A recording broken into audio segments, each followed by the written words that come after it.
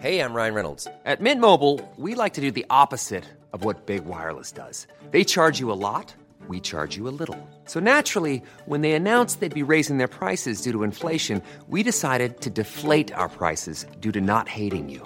That's right. We're cutting the price of Mint Unlimited from $30 a month to just $15 a month. Give it a try at mintmobile.com/switch. $45 up front for 3 months plus taxes and fees. Promo rate for new customers for limited time. Unlimited more than 40 gigabytes per month. Slows full terms at mintmobile.com. There's never been a faster or easier way to start your weight loss journey than with PlushCare. PlushCare accepts most insurance plans and gives you online access to board-certified physicians who can prescribe FDA-approved weight loss medications like Wegovy and Zepbound for those who qualify.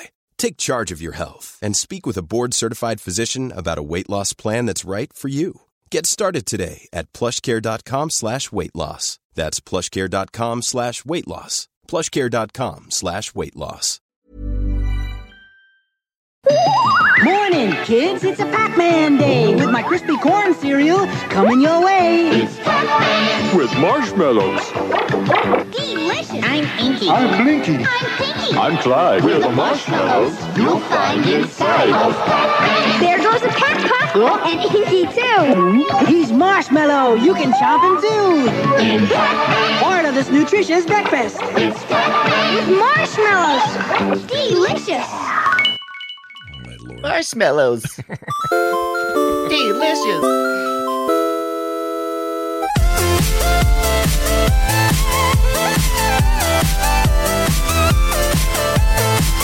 Welcome, everybody, to Play Retro. Yeah, retro games on display right here, right now. I'm your host, Scott Johnson, and I preferred Pac-Man until all you chuckleheads ruined it. Oh, can't have nothing. And I'm your other host, Brian Dunaway, and I think this Buckner and Garcia guy may have a serious video game addiction, and there's only one cure. More Paku Paku. Ooh, Paku Paku. All right. And I think I'm saying it wrong. I think it's Pac-Pac. Is it Pac-Pac or Paku Paku? I don't think you pronounce the U. I don't know. Actually, I haven't heard this in so long, I don't remember. It's been a long, long time. But Pac-Man is the deal today. That's the topic. Okay, and we've hinted about this one for a while. It's nicely coincided with the release of Pac-Man Museum 2 Plus, or whatever the hell it's called. What's it called? I think it's called Plus, right? Pac-Man Museum Plus. I don't think there's a 2. All right, you're right. I think, yeah, they were plussing it. They should say plus or minus, because it doesn't have Miss Pac-Man once again, which we'll get into why. Yeah. It's complicated. But we're really looking at the history from Pac-Man forward. There's a ton of games. Turns out there's way more Pac-Man games than even you at home probably know about. There were a few that I hadn't heard about, and I thought I knew everything about Pac-Man. Turns out I thought I knew all 42 years worth of Pac-Man. I was absolutely incorrect. Yeah, you would be correct about that. Incorrect. All right, hey, check this out real quick before we get started. I found something interesting, and I meant to have one handy, and I forgot to pull it over here. All my old Wii hardware. Anything, because you know how everything on the Wii was, unless you got the black one or a different color one, I think they had a red one. The white one was the common one, right? Everybody had the white one. That's what you got. Everybody has white. If you went and got a Wii, it was thematically white, which is interesting because it kind of coincides with Pac-Man. All the original Pac-Man machines in Japan, white. Oh, I didn't know that. Really? Weird. I'm used to yellow. That's what I'm used to. Yeah, I'm used to the yellow and the blues. Yeah, but so you got some white Wiis. Okay, so I got the white Wii, and I got a bunch of accessories, including controllers and a Pro controller dongle thing, and then of course the regular controllers, and then the what they call the analog thumb add-on, the nunchuck. Yeah, but it was called. Was that all? The nunchuck. It was called something else, wasn't it? No, it was called the nunchuck. Did they call it that? What did Nintendo call it? Because I know we called it that. Did they have a name? The nunchuck. What they call it is actually, oddly enough, I've learned too much. Is actually the C-stick. Oh, the C-stick. Yeah, is that like on the N64 we started getting those C buttons? Yeah. It is actually called the C-stick. When you look it up in the instruction manual, that's what it usually says. Great. Really, I'm thrilled to hear that Nintendo carried the C thing, that dumb C thing forward and tried to push it down our throats once more before they would stop doing it altogether. Anyway, all of anything that's rubberized on those controllers, so this is all like 2006 hardware, going yellow, all of it. Not from use. Some of it just sitting there, hadn't been used at all. So check your. Are you talking about the little rubber protector things, like those little clear rubber protectors? No. Like the actual sticks are rubber. They have a rubber coating on the outside. Yeah. The Pro Controller, both sides are have two rubber dual sticks, and then you have. I want to say some of the buttons are rubber, but anyway, anything that's rubber on any part of that device and or connected to that device, all of it turning yellow for me. Look at mine. All right, what do you got? Look at mine. Look how pretty mine is. Well, yours isn't too bad. Yeah, see my D-pad's all yellow. Is it the way we used them? Do I have pee-pee hands? Like what's going on here? I think if you ate with 100% less Cheetos while you were playing with your Wii. I also think it has to do with sunlight and that kind of. This is pretty common with older plastic things. We see this a lot, the yellowing in the NES, the original NES console and stuff. You'll see it lots of times. Got really yellow. You can of course fight that by giving it what is it, like ultraviolet peroxide bath. Oh, is that a thing? I didn't know that was a thing. Yeah. You can put it in like a little tub, and I think it's a mixture of I'm not sure how much water, or maybe it's all peroxide. And then you sit down in the sun, or you put it under UV lights, and it will. I think it's what's it called?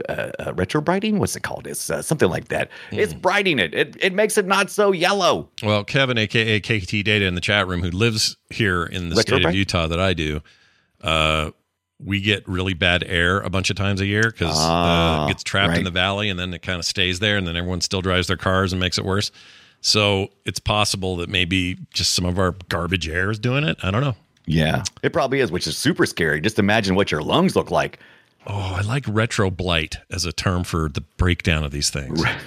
Retro blight. Yeah, that's a cool term for it. Get the stupid retro blights. Yeah, but you just use some retro bright. What happened to your PS1 discs? Bad case of retro blight. Oh, such a bad case. That's the good thing about the PS2 is it doesn't yellow, but the gray one yellows some. The original PlayStation, it will yellow. I know if you sit around smoking all day, these things happen to things, but I don't smoke. No one in this house does. So. As far as you know, maybe my wife and kids have all been chain smoking for years and hiding it from me really well. I would love it if that was the case. That'd be this guy's too stupid to catch it. That would be amazing. What would be great is the way I find out they've been doing it is the yellowing of my controllers. That's the funny part. That would be fantastic. Anyway, Brian, what have you been up to? I know you got another damn screen. What's this about? Tell me about it. Oh, yeah. So we got this JVC D-Series back here, which is a new screen. I don't think we've seen it from last time. But in addition, I posted some pics in our notes. I picked up what is called an RCA Color Track 2000. That's my dad taking the picture. I was going to ask. That didn't look like you at all. That's your dad. Okay. Fair enough. Yeah, that's my dad. So, hi, Dad. Hello, Dad. But yeah, so this is from 1988 or 89. What was amazing about this TV is not necessarily the look of it. It's like, okay, it's a CRT. It's the hookups. This thing had every freaking hookup you could imagine. This is the high-end version of the RCA. Not really what you think of when you think of cool retro monitors. But look at this thing. It's got everything. It's got S-Video. It's got coaxial. It's got the UHF, so you can plug in the little, I can plug in my old Intellivision and different things. It's also got... it's got speakers out, so you can plug actual speakers into it, and you can flip the little external or internal speakers. It's got vertical control, color controls, all available where you don't have to open up the board. You just go back there and you can mess around. And that's not that you can do that manually. And also, what you're pointing right now, I think it's called an EIS port. Okay, that's not or a multi-port. That's not a SCART or whatever those European things. It is the same form factor as a SCART. And that's why I was so excited about this. I was like, what? American TVs didn't have SCARTs. It was intended to eventually support an American standard of SCART. And they never really implemented it on the board or anything else. What you look at right now is the friggin' big black controller that thing's a beast. With this thing. My gosh. It looks like it's okay for listeners who can't see this. Control deck. Yeah, it's like a full-sized, almost like the size of an audio mixer. Ironically, we've been talking about that. Yeah, in the pre-show. It looks like an iPad, about the size of an iPad with like remote buttons on it. Yeah, look at that. Yeah, lots of space between your plays and your fast forwards and your rewinds, because all this would tie into your VCR, I guess, right? Right. It says it's like 88, 89. It all ties into your tape, your phono, your AM/FM, your auxiliary. So it's a universal remote very early on. And, they were just throwing every feature they could possibly imagine at this TV. And I just found it fascinating. I don't know how the picture's going to look, but I've heard that it's got pretty good picture and really, really fine control. And that's usually the problem you run into when you're trying to retro game. You'll pick a TV up that has no service manual or any type of service controls. And so whatever the TV has is what it has. In this case, there's a lot of controls, including on-screen menus that we can change settings for, and we should be able to get a good picture just about anything from the 8-bit and 16-bit era. So I'm pretty stoked about that stupid thing. Yeah, you should be. So your dad's got it right now. What, you can hang on to that till you get over there and pick it up or whatever? Right. The guy that had the TV was only like 5 minutes away from where my dad lives, and he lives about an hour away from me. So he picked it up for me, and I'm going to meet him tomorrow, and we're going to go. And I didn't realize I thought it was like a 19-inch. It's like 26 inches, and it was a lot heavier than I thought. Yeah, and my dude. dad, not super young, and then I felt bad. Yeah. Did he blow anything out? Did he lose a disc or anything while he moved it? Or no? Luckily, the guy who was selling me the TV was only like 10 years older than my dad, who is 70. And so this 70-year-old and 80-year-old in the hot spot parking lot at this gas station carried this thing just like 70 pounds from one vehicle to the other. And I just feel infinitely bad once I found that out. But hey. Whatever. It's all retro gaming, baby. Yeah, retro gaming takes no prisoners. It's ready to rock all the time. Real quick, I just noticed this remote has a lot of yellowing also, but that thing has better excuse. It's been around a lot longer than the remote. Right. And some of it, some of it's printed yellow, but the buttons and stuff are yellow. But that has a lot of contact. A lot of human oil and grease touches that. And maybe that's a huge factor, probably, I would assume. I dare you to lick it, lick it and film it.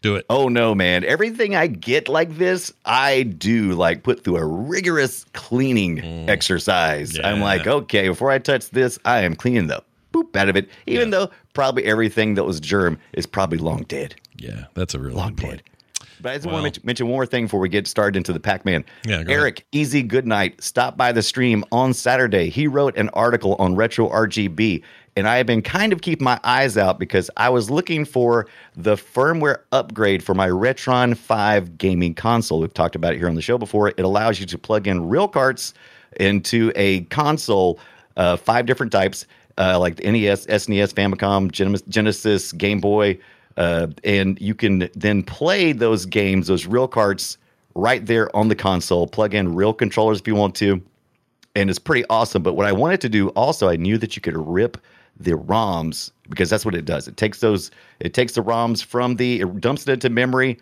and then you can play it on the console. Yeah. But it's encrypted. Yeah. But there's a firmware update. Right. There's a firmware update that allows me to grab the ROM so I can have my own ROMs. It makes me feel good. I mean, I could probably download them somewhere, most of them, but it makes me feel good. Yeah, anyway, you got your own ROMs. Eric stopped by, and I want to give a huge thanks to him because he just stopped by. He walked me through the entire Retro RGB article, and it was amazing. We kind of knew there was a possibility we could brick it. We bricked it, then we recovered it, and then we finished the firmware, and I was able to rip some ROMs. It didn't work like I thought it would because I thought you'd write it straight to an SD card. That didn't work. Oh. I had to actually connect it through the do you ever use ADB, the Android developer thing where you can log into Android devices? Yeah, I did that with my Ambernick has a thing where I can do stuff on there with that. Yeah, a little bit. There you go. Well, I did that, and I was able to there was a script. I was able to grab the ROMs up there. So if you're interested in any of that kind of information, if any of that stuff tickles your fancy, let me know. PlayRetroShow@gmail.com or hit me up on Twitter @TheBrianDunaway, and we'll talk a little further. And yeah, you'll hook up.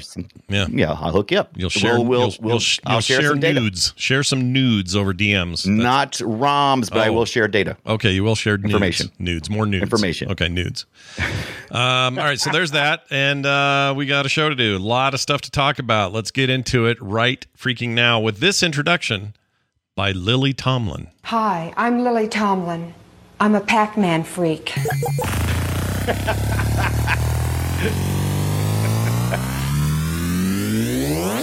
Shall we play a game?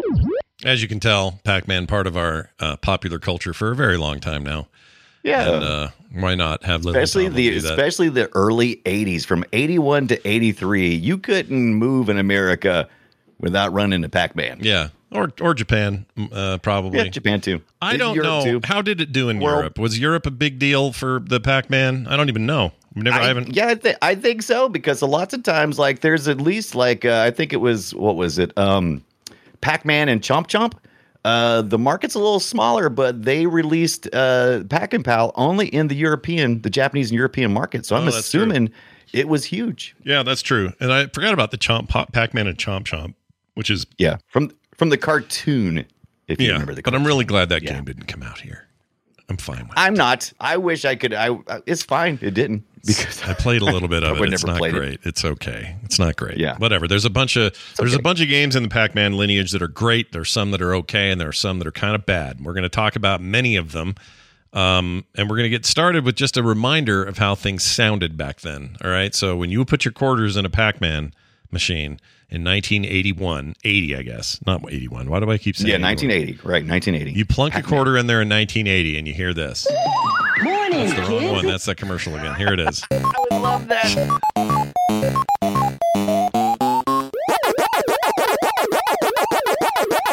I mean, it is some of the most iconic sounding sounds you're ever going to hear in gaming.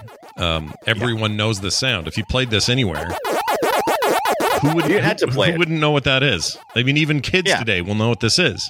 They'll hear that and go, "Oh, it's Pac-Man." Of course it is, because they all know they've been around. Even if you were, I don't know, born in 2000, he'd know that in a heartbeat. Not just because his dad's a nerd, but because he played a bunch of Pac-Man when he was younger.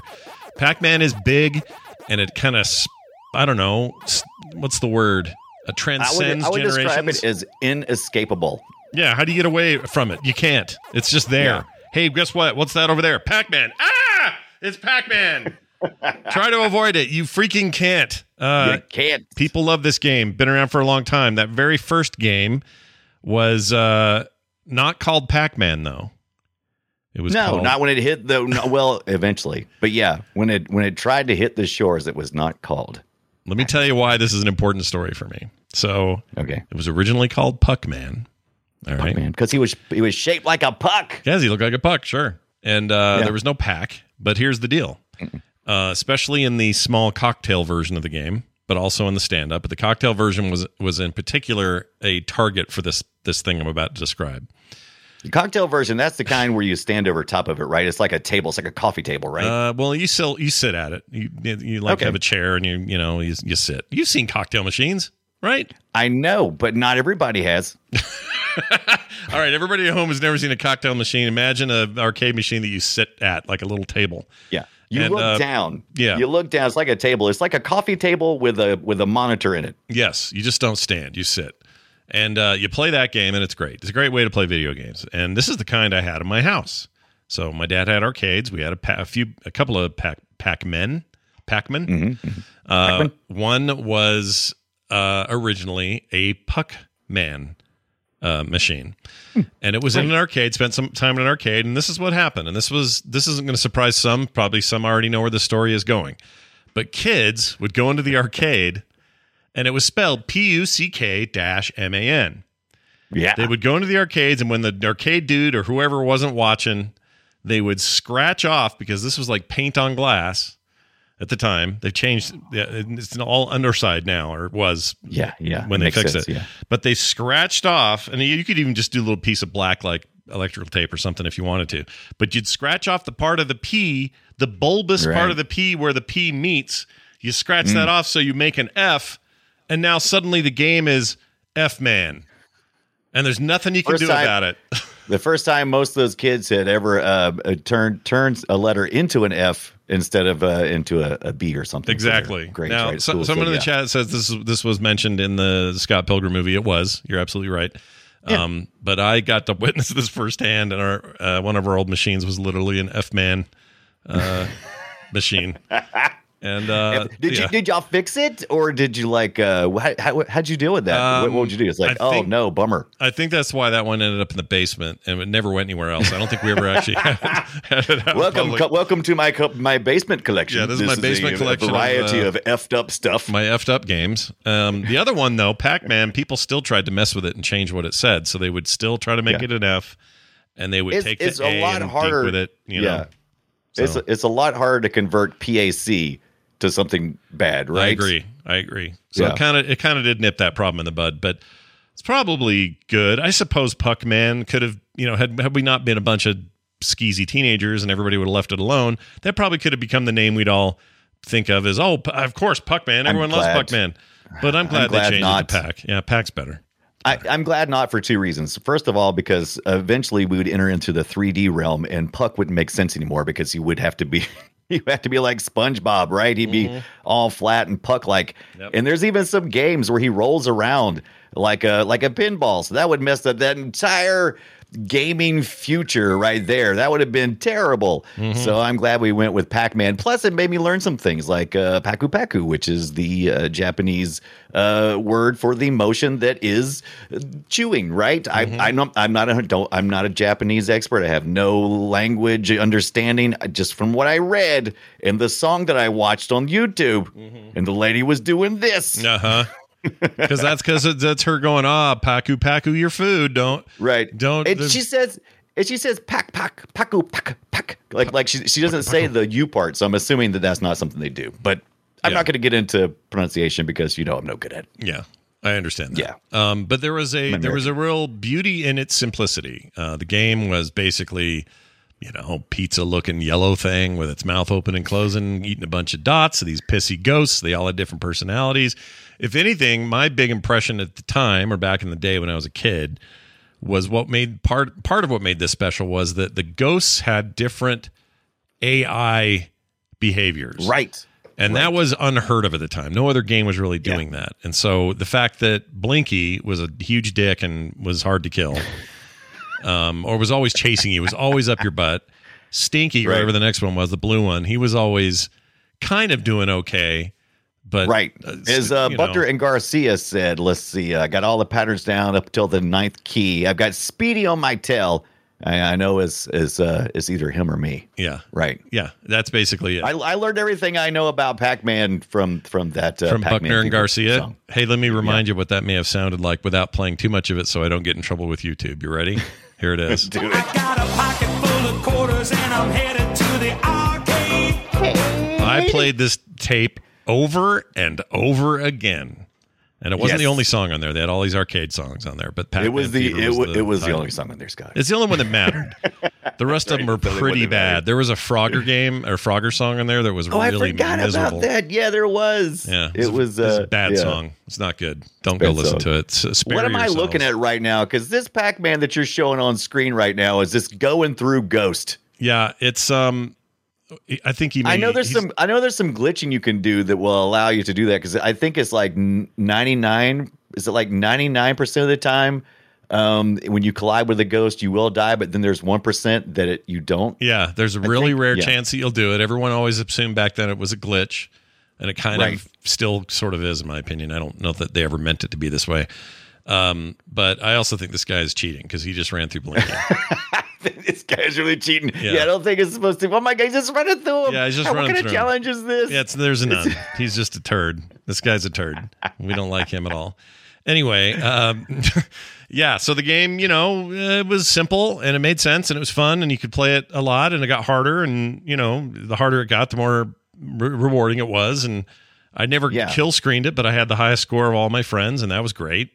I love that. What was your high? Do you remember your high score? I have no idea. It was something in you couldn't go over. What was it? 330 some odd thousand. Basically, there's 256. No, I'm sorry. It's 3,333,360 points, which is a perfect score. Which Billy Mitchell of Florida, remember that guy? Yeah. The King of Kong.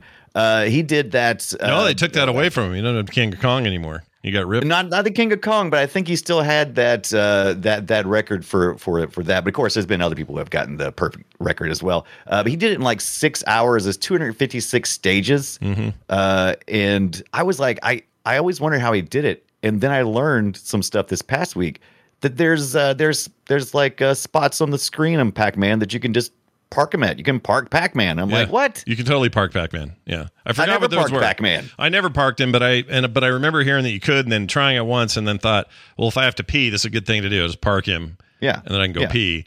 So there is a corner or two. There's a corner or two where you can park him, but they're not. Right. You can't park him every level. You have to know which levels the parking space is okay. Was the thing. And like I did it right away. Like I was just like, oh, okay, so there's a T that's right where you start it. There's that center T, and if you go to the right side of that T, you can kind of park Pac-Man facing upward. And I stayed there for a pretty good while. Maybe I got lucky.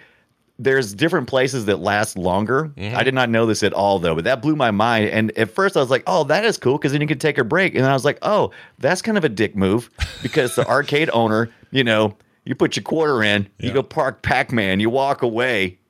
Yeah. That machine is occupado. Yeah, it's occupado. You should honor the park, is what I'm saying. Right. Honor the park. I'm going to pee. Yep. Don't nobody touch my Pac-Man. Nobody touch my Pac-Man. Right back. I partly see Pac-Man is parked. Don't touch him. Right. If I come back and my Pac-Man is dead, it's going to be a problem.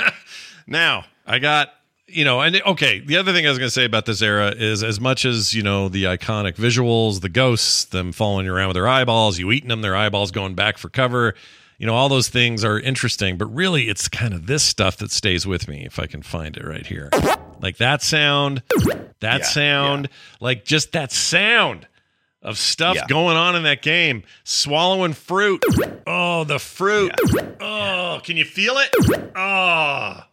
And eventually, this game to me perfected gaming psychology. And I didn't really understand that until this week. But this game has all the hallmarks of gambling games.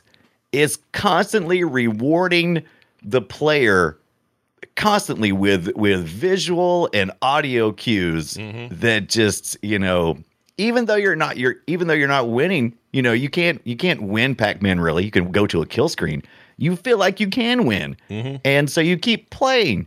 And like I said, the constant the beeping and the booping is so satisfying. It's a great package. Now, here's the thing too, I would say. It also represents games in a much broader sense, in that it was the first time we really got a mascot out of a video game. Yes. Up till then, what did we have? Not much that I can think of or that I could dig up. Like Pac-Man is your first kind of iconic, quote-unquote, character, even though he's basically just a chomping pizza pie thing.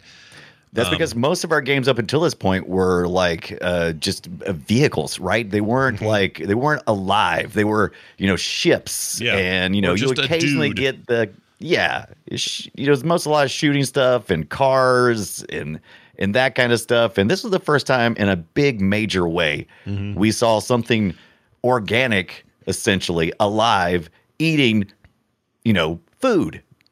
Kind of, like this. That's the other thing this game featured is like, oh, you're consuming the screen in a weird way. Like, right. That was I am part of this action. Yeah, there's something about that's kind of a visceral.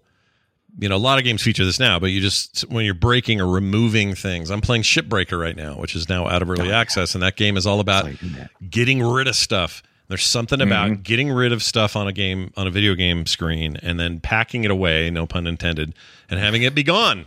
It's really satisfying. Yeah. And then you're like, well, I'm going to do that again. It's harder this time. Oh, shit, look how fast the ghosts are. Oh, shit, look, they turn back to normal faster than they used to. This is crazy. Oh, my God. It's okay, though. You're there for it. You're in. And it's fantastic. I'm usually lucky. I was usually lucky to, maybe get... I was usually lucky to get maybe like 5 or 6 extra men, according to what arcade I was playing at, and if the arcade owner upped the the value of the extra men, and I would make it in maybe, I don't know, maybe 10 screens or so. Usually is about as far as I usually could make it when I was really focused on winning Pac-Man. And that's nowhere near the 256. But I'll tell you what, I watched some people playing later stage stuff, and oh my God! I mean, when when you hit the power pill. The ghost turned blue. the early screens, they stay blue forever. Yeah. But man, the further you get along, I was seeing a guy, he was eating pills and like they were like flash blue. Yeah. Then it'll be gone. I'm like, ooh. Oh, yeah. That's scary. Now, I would like to remind everybody that it wasn't always peaches and cream with this particular early stage of Pac-Man. For example, I'll play a little video here, maybe get some sound out of it. Look at this horrible Atari 2600 game. Look how bad this is. This is terrible. Oh, we're gonna jump to the ports already. We're getting to this one because this one is nasty. Yeah. Here's some sound from it. Whoops, here we go. That's the sound it makes when it eats. Oh, and by the way, when it eats, dashes, not bars or not dots, but bars, because this thing couldn't handle much else. It's the worst port of this game ever made. It's garbage. Don't play it. You know, I used to. Okay, so I thought about this a lot this past week because that was one of the first things I thought of when you said Pac-Man. When we said we're going to do Pac-Man, I'm like, oh, I love the arcade game. I played a lot of it. I didn't play the arcade necessarily. I played so much of it really at gas stations, different places, just random places, Pac-Man games. And then I thought about the thing that I felt most betrayed with, which was the Atari Pac-Man. I felt so betrayed back in the day. Yeah. But as I played it again this week, I lost all that betrayal because I knew what I was expecting. And actually, this game has some interesting things. You think so, do you? It actually has some really interesting things. Yeah. And like, okay, so then I started thinking about, what do I think about a port? You know, what's my expectations on a port? I'm ready to be sold by this. So you go ahead and keep telling me this story because I want to hear. Right. Like after once we got into the 16-bit era, we expected arcade port. Like by the time we got to the PlayStation, which we talked about last week, we were looking at arcade was perfect ports. Yeah. You know, what you saw at the arcade is what you saw at home. On the Atari VCS 2600, that wasn't so. They couldn't do what the arcade was doing, so they had to reimagine things. So if your expectation was a arcade perfect port, you were going to be disappointed, which is what we all thought because you know why? Atari sold it as being perfect as you're going to play Pac-Man, just like the arcade. They were stoked to let us know that what we were getting was going to be true blue Pac-Man, and what we got was this really stilted, crappy thing that, by the way, their version of Miss Pac-Man on the Atari 2600 is not bad. So I'm not convinced. It's not bad. So it's what's important to understand here is that, the guy who did this, the guy who, took on the challenge of porting Pac-Man to Atari. Yeah, who do we have to blame? He actually set some pretty neat things up. He made a ton of money, by the way. He made I think he made 10 cents per cart. So like every one of them that sold, and there was millions and millions of these sold. So he got rich, right? Yeah. On working 80 hours a week for a 6 months. That's how long you had back in the day. Sure. You got 6 months to make an Atari port, do it, and be done with it. But some of the things we got from this, those ghosts on this screen is the first time we start referring to the monsters as ghost because there were monsters before this. I thought they were phantoms ghosts. Before. No, I thought they called them phantoms. Phantoms, maybe. I think they were referred to as monsters. And so then when this came along, they actually described them as ghosts because they do have a transparency to them. They disappear, which is kind of annoying, but it's kind of cool when you go back and look at it. I'm like, that's pretty cool. You're looking at Pac-Man Jr. now. Yeah, look at it. I decided to put Pac-Man Jr. up just for the heck of it. Sorry, listeners at home. I realize every time I do this that Brian's going to go, oh, now we're looking at, and you guys at home are going to go, what? He's looking at what? So, sorry. Yes, we're looking at. That is, So I'm going to say that with my renewed eyes on the Pac-Man Atari, and knowing what Atari was really capable of doing, I'm kind of impressed. I'm still pissed about the lies that Atari gave me. Yeah. That they sold me this lie. Yeah. I'm mad about that. But the actual technology and the feat that was accomplished and the game itself, it's not that bad. It's something to appreciate. If this was your only experience with Pac-Man, sure, it's fine. It might be pretty good. Yeah. I mean, I feel bad for those people who only experienced it this way, but it's fine. It's fine. Now, when you hear this music, Brian, what do you think of? Check this out right here.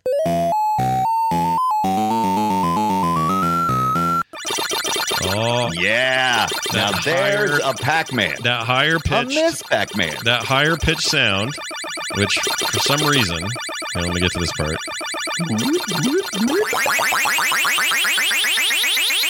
The sound effects in Miss Pac-Man will eat your face off. They're insane. Oh, they're so loud, but this was even more popular than Pac-Man. Dude, Miss Pac-Man's the best Pac-Man game ever made. That's just it. That's the answer. Yeah. There's no other argument about this. Yeah, and it wasn't even Namco who made it. Nope, which is why you never see it in their collections, which we'll get to later. But people are always like, man, what does Namco think they're doing selling a $20 Pac-Man Museum Plus, and they don't include Miss Pac-Man, the greatest Pac-Man game ever made? Greatest Pac-Man game. Well, there's an easy answer. They don't own the rights to it, and they have to pay weird stuff to do it, and they didn't feel like doing it. I mean, I kind of wish they would. They have every right to do it, but if they do, from what I've read, once again, I didn't dive deep into this part. There was so much Pac-Man to consume this week. I feel like a Pac-Man myself. They have to pay at games, which made some kind of deal at some point, and got some part or some type of residual income that they get from every Miss Pac-Man. So they just threw a little fit and said, we ain't including it. Yeah. Come on, man. You're still making the money. Yeah. You're still making the money. Yeah, and you own that. I mean, you own the IP in a way. It's a funky thing. You didn't even write the stupid game. It was GCC in collaboration with Midway Games. Mm-hmm. To put this add-on board to make Pac-Man even better. Yeah. Fixed all the problems. Exactly. It's not just I mean, there weren't really problems to fix in that game. Once you learn the patterns in the original Pac-Man, you could pretty much do anything. You're right about that. Now, my personal experience was the version of Miss Pac-Man I enjoyed the most outside the arcade was the 1991 release on the Genesis. I really liked that version of the game. And part of the reason I liked it was because it, in some ways, did some new stuff with it, like just visually and stuff like that. But they kept the core gameplay dead on. And it plays really, really well. So if you have not played that version of the game, I really like that console version. It's very good. Yeah. That's one of the most important things when you're looking at the ports. For me, when I'm looking at ports of Pac-Man, the most important part to me is the speed. Yeah. It has to have the right speed. Yeah. And this one's got what is that? She's got like a flash hat on, and she's like zipping around. What is happening right now? Well, you can I don't change. Remember this one. So there were settings that you could go change that made everything faster or crazy or whatever. It's a little bit like what the dip switches in the arcade would do. Don't forget the Atari. People forget this all the time. You forget about there's modes on the Atari 2600 VCS. There's like a little mode button, and you could do all kinds of crazy things. So you could play different modes of Pac-Man too on the 2600. Yeah, heck yeah. So that's one nice thing is about the home versions is they were often a little tweaked compared to what you were going to get in the arcade. But if you've got a Genesis or you're emulating Genesis games, this is a very, very good version of that game. The SNES version's fine too, but there's a speed advantage, as often was the case with Genesis games. They're just faster. Yeah. I love the speed lines that they've added to her bow. Because when she stopped, I could see, I'm like, okay, that's her bow. But her speed, whenever she starts going, after that initial drawing of the sprite, she has this thing. And even when she stops, it's still on it. Yeah. She doesn't lose it. It's still there. Are still going. Yeah, it's a little stupid, to be honest. The thing this game did really well was introduce some variety in the form of 4 different board types. So instead of one static board that just got harder and harder, which is what we got in Pac-Man original, OG Pac-Man, this game featured 4 different boards, and color changes and other stuff that kind of kept things fresh. And that established, I think, the standard for where Pac-Man would go from here when it came to the maze-based games, which, they weren't going to do a ton more maze-based games, turns out, and we'll get to that in a minute. But when they did, this was what they kind of followed as the standard. And that's back to Namco. That's Namco doing it again. Gosh dang it, just buy the rights and have it. Just have it and put it out. Oh, my gosh. It annoys me. Namco had a hit with Pac-Man, and so they were working on a follow-up, a Pac-Man 2 of sorts. And while they were dragging their feet on getting that idea out, GCC, a bunch of MIT grads had a little arcade set up in their little building, and they saw the faults of the Pac-Man. Put in a quarter and play forever. Once you learn the pattern, they started making Miss Pac-Man, and went and met with Midway Games. Why did they meet with Midway Games? Because they got sued by Atari. That's right. for doing essentially the same thing. What was it? What did they do it to? They had just done another game. They just got sued for this. I don't remember what that one was. For adding on. Derivative works, people. You can't do it. Yeah, you can't do it. But this was early on where nobody was quite sure what the rules were, and they were just kind of doing it. Yeah. Missile Command. Missile Command, there it is. JC Calvin. Love confirmed. Missile Command. Yes. All right, now let's get a little weird. All right? I'm ready. Listen to this. Weirder than a puck wearing a bow. Okay. Yep, weirder than a puck wearing a bow. You got this. Right.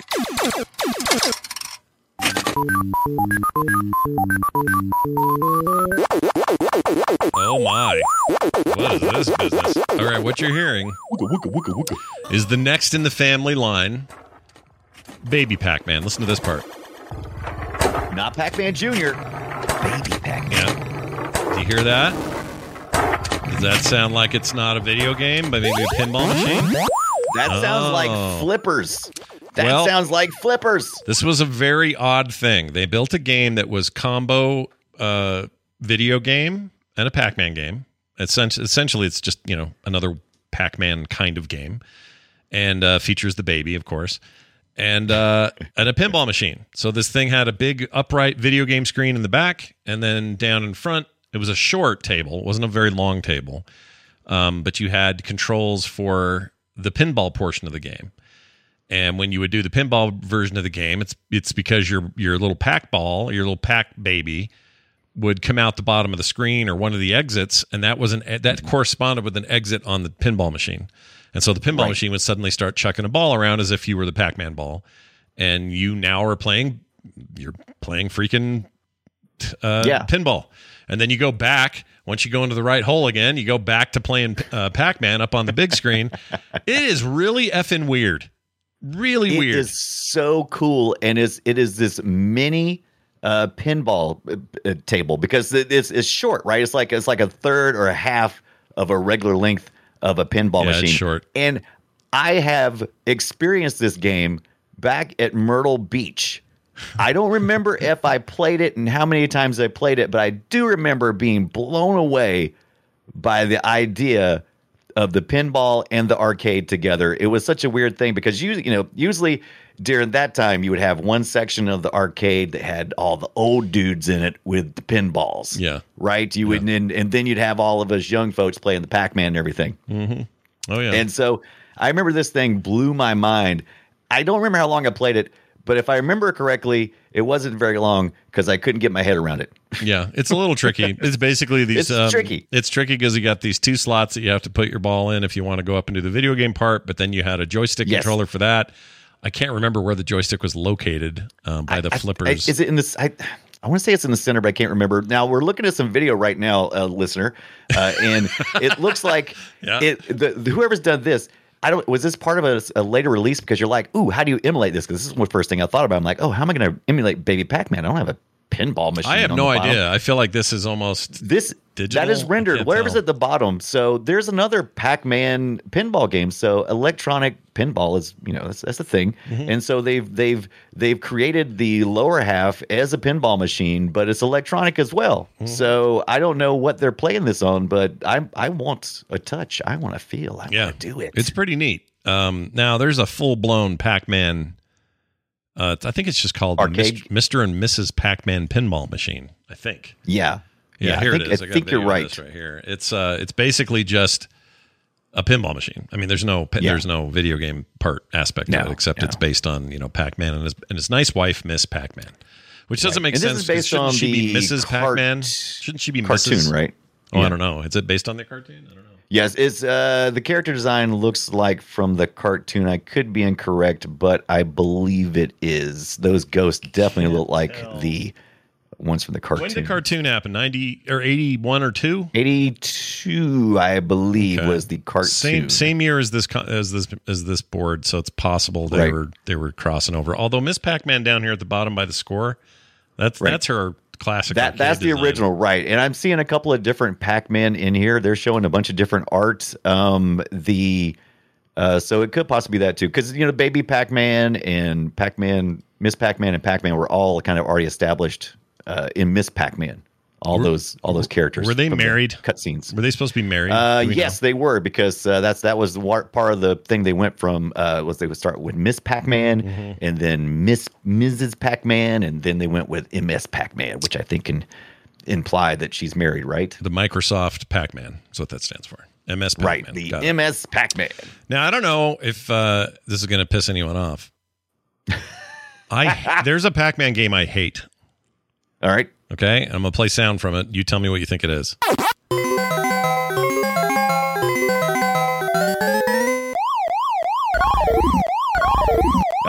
Oh, yeah, that's Super Pac-Man. Yeah, that's got to be Super Pac-Man. Is Super Pac-Man, ladies and gentlemen. Yeah. And Super Pac-Man sucks.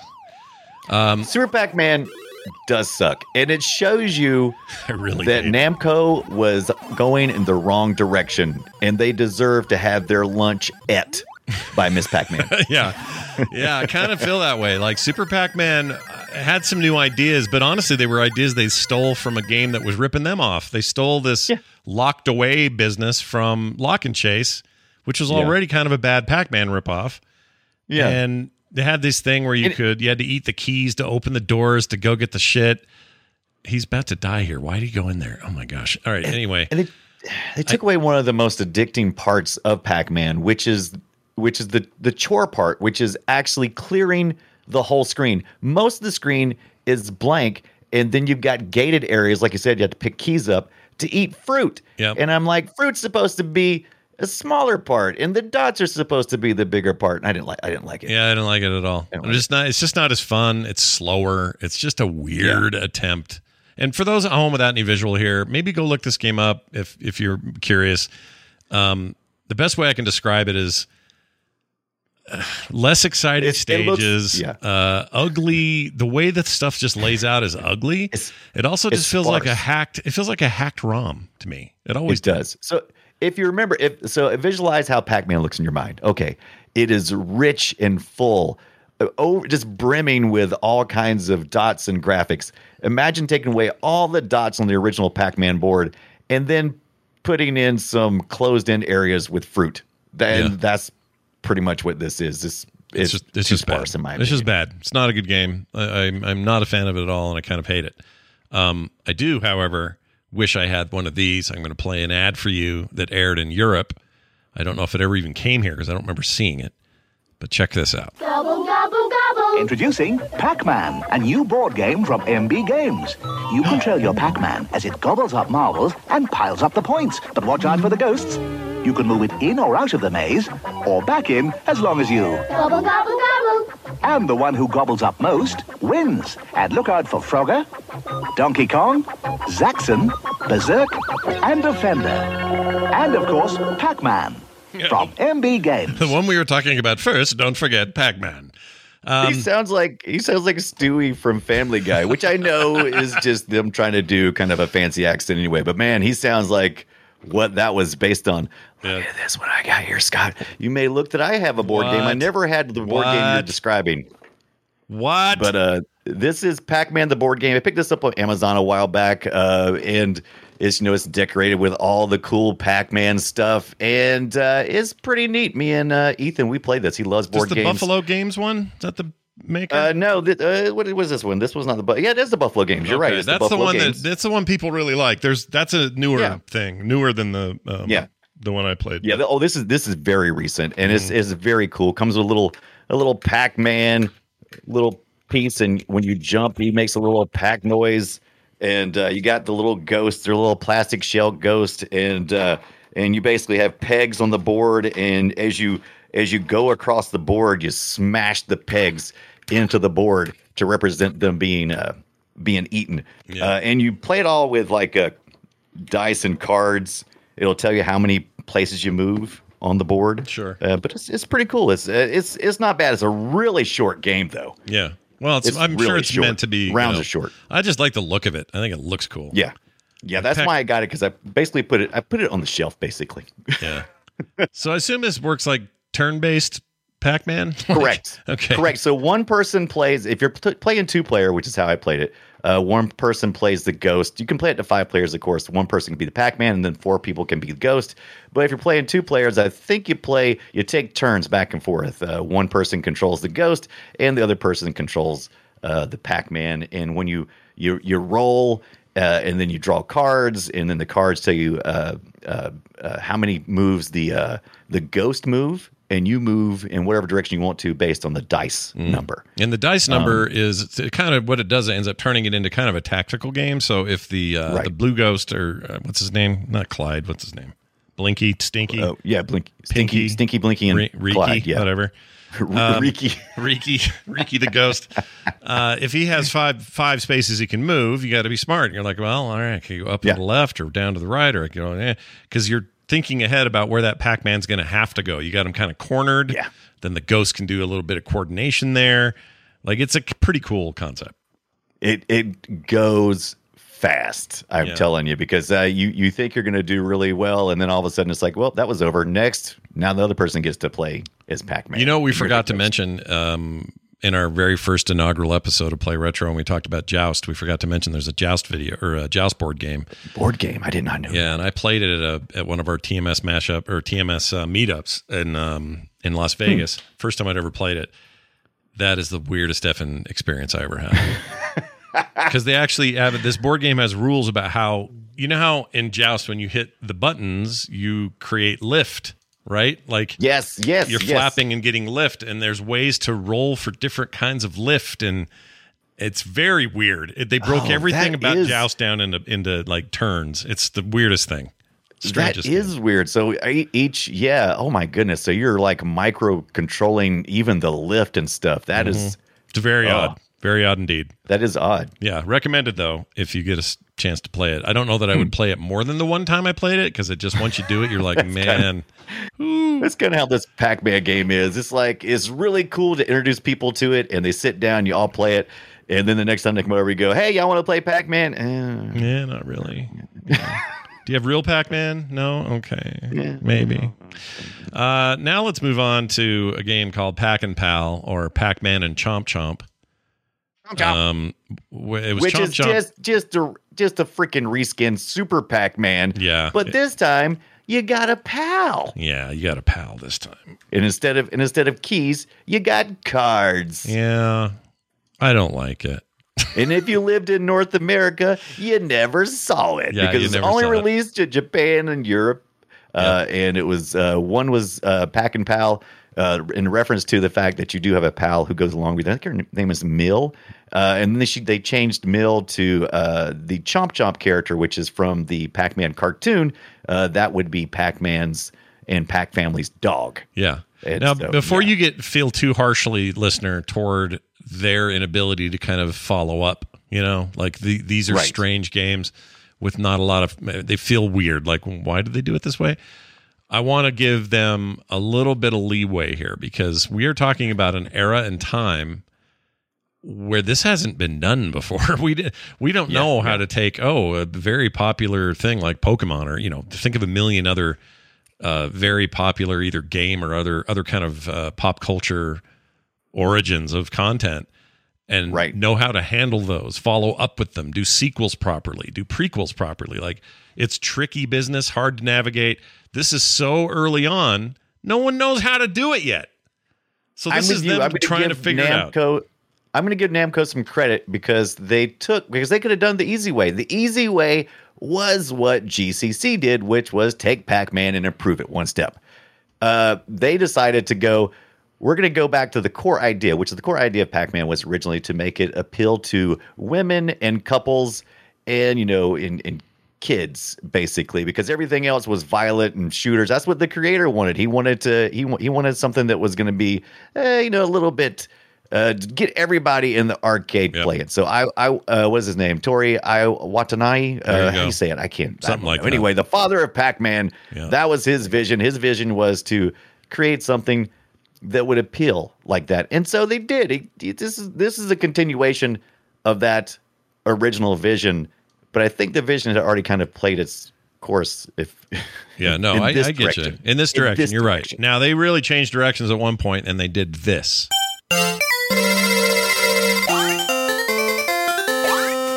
Starting to get good again. Yeah, starting to get good again. This is a very different take, though. So in the wake of side-scrollers like Mario Brothers and other things that were happening at the time, Namco's like, well, what about us? Can we do one of these? And the answer was, sure, call it Pac-Land. And have Pac-Man give him legs, make it so he can get a helmet from a secret place that's really hard to notice. Have a ghost flying all around him trying to kill him all the time, and have him go left to right and do cool shit like a platformer should. And that's what they did. Now, I actually thought, and correct me if I'm wrong, if I've read this correctly in my research, this was before Super Mario Brothers. Well, Mario Brothers, so not Mario Brothers, but Super, before the platforming we're thinking of. Yeah, right? The side-scrolling stuff. This would have been what year? This was right before. This actually influenced the other way around. The ghosts fly in the air and drop tiny ghosts on you, just like they do in the Super Mario Bros. NES version. Let me see. Hold on. There's a timeline for this. Miyamoto said that he was inspired by this game to make the sky like that, and that blue color. So that blue color is just like Super Mario Bros. Yeah, that's true. I didn't know that was the genesis of that. That's super interesting. I didn't know it either. I thought it blew my mind, and I'm like, wait, I need to go back and make sure that I get the facts straight. But that's the interviews I read and everything, and the timelines I was reading. And I'm like, that doesn't seem right, but I guess maybe it is. So then I'm like, really impressed. Then I'm like, Pac-Land was trailing some new ground, man. It was being spit back out because we had went from arcade. It got spit out to Saturday morning cartoons, and then it got Saturday morning cartoon went back to the arcade, and right now we're watching fairies pop up. That's right. Yep. Pac-Man in Pac-Land. His mission is to get from the left side all the way to the right side, and what he does is he carries fairies in his hat. Yeah. And he draws them off at the end. I'm like, okay, that's a weird game mechanic. But okay. Pac-Man's got his ways. You also go backwards and scroll right to left again, which always threw me off. But we're doing things that this is like years and years ahead, which is fun. The arcade usually does that. And this is like just, I couldn't believe it. I knew the game. I thought it was just a ripoff is what I thought. No, it was early. I get it backwards. It was early. 1984 is a big one, and it has. I just looked it up. It has the. There's the dog and cat. There are other. There are other games that came before it that were side scrollers, but they were mostly action games, beat 'em ups, right? Whatever. But if you're looking at scrolling platformers, this holds the title as the first. And Nintendo would be a year later with Super Mario Brothers, which would. From then, Super Mario Bros., which would then end up being kind of the standard moving forward. But they really did solidify everything. But all the DNA right here, man. Yeah, I loved it. I put quarters into this game. It was great. I'm going back. I never played at the arcade. I've only done it through emulation. But it is on my list of I want to complete now. I want to go from start to end and save all the dang fairies in Pac-Land. That's right. Now, there's two games that are basically the same. Pac-Mania and Pac-Panic. Okay? Yeah. Or no, Pac-Mania is different. No. Yeah, Pac-Mania is different. Never mind. I'm thinking of the other two. Let's talk about Pac-Mania first. So Pac-Mania is this... what do you call this? It's so weird. It's like, hey, we're not quite in the 3D era yet, but we want it to kind of look like we are. So we're going to do a 3/4 sprite-based version of Pac-Man, and we're going to put that on arcades, and it'll basically just be Pac-Man, but slightly 3D. And I remember thinking, this looks so cool when I first saw it. I was like, oh, and you could jump. I forgot. You have a jump mechanic. Yeah. Yeah. It is sick. And I mean that in the best way possible. I had seen this game on, I'll show you what I have it on. I had seen this game, but I hadn't really played it. And it is called Pac-Mania. And it's 1987 at the arcade. Almost, what is that, like almost 10 years before the Nintendo 64 comes out, or PlayStation, getting close to it. And this is 3D, man. Right, 87. And you're 10 years away from PlayStation. Yeah, exactly. So I'm like, this is blowing my mind. You can jump too. it is fantastic looking. Now, it moves a lot slower than your regular Pac-Man. Yeah. It's probably because of rendering. I'm sure it's hard to render all this, however this is being rendered. Yeah. I always wondered about that but it looks fantastic. And I actually played it before I played it here. I have this Pocket Player Pac-Man, and it is freaking sweet. I think I picked this either at Walmart or Walgreens or something a couple years back. Yeah. And man, this thing, it plays fantastic. It is a beast, and it feels good. It has Pac-Man, Pac-Panic, which we're going to talk about next, and Pac-Mania. By the way, Pac-Mania was the name of the first episode of Pac-Man, the cartoon. The bad cartoon. Yeah. Yeah. The bad cartoon. So have we talked about how bad that cartoon is? Again. We should probably talk about that. It's a bad cartoon. It's bad. It's not a bad cartoon. No, it's bad. It's terrible. No, it is a cartoon of its time. Yeah, and it was a Hanna-Barbera cartoon, and they were basically using all the same stuff they'd used from the Flintstones and the Jetsons, which were primetime cartoons that were now moving into Saturday morning TV. You even have the cars and stuff in Pac-Land. Everything's roundish. Good thing it wasn't puckish, and the cars bubble around and go, and they're fighting against the ghost monsters, is what they're called in the cartoon. Yeah, and he's headed up by a weird villain that I have never seen anywhere else. And I actually posted it on Twitter. I asked if people to name this villain. I'm curious. I didn't ever check back to see if anybody named it without doing a reverse image search. Bob. Nope. McDonald's Shake Machine Repairman. Nope, that's not it. Nope, that isn't it. Mesmeron. Bill Run Jump Stomp did get Mesmeron. So there you go. So that's was his name. He was a weirdo, but he guided all the ghosts. And these cartoons, the cartoon ghosts, they all had built-in hats. That always annoyed me. It always annoyed me. They were. Yeah, and the hats were the same color as the ghost, and they had 5 ghosts. So they included Sue from Miss Pac-Man. So we didn't get rid of Clyde. We added Clyde and Sue. Yeah, both. Sue's And by the there. way, Pinky's voice is pretty hilarious because he's like, I would have thought they would have had like it's Pink. I would assume you've been kind of effeminate. No, he's like this real dorky man. He's he's really a dorky man. He's kind of.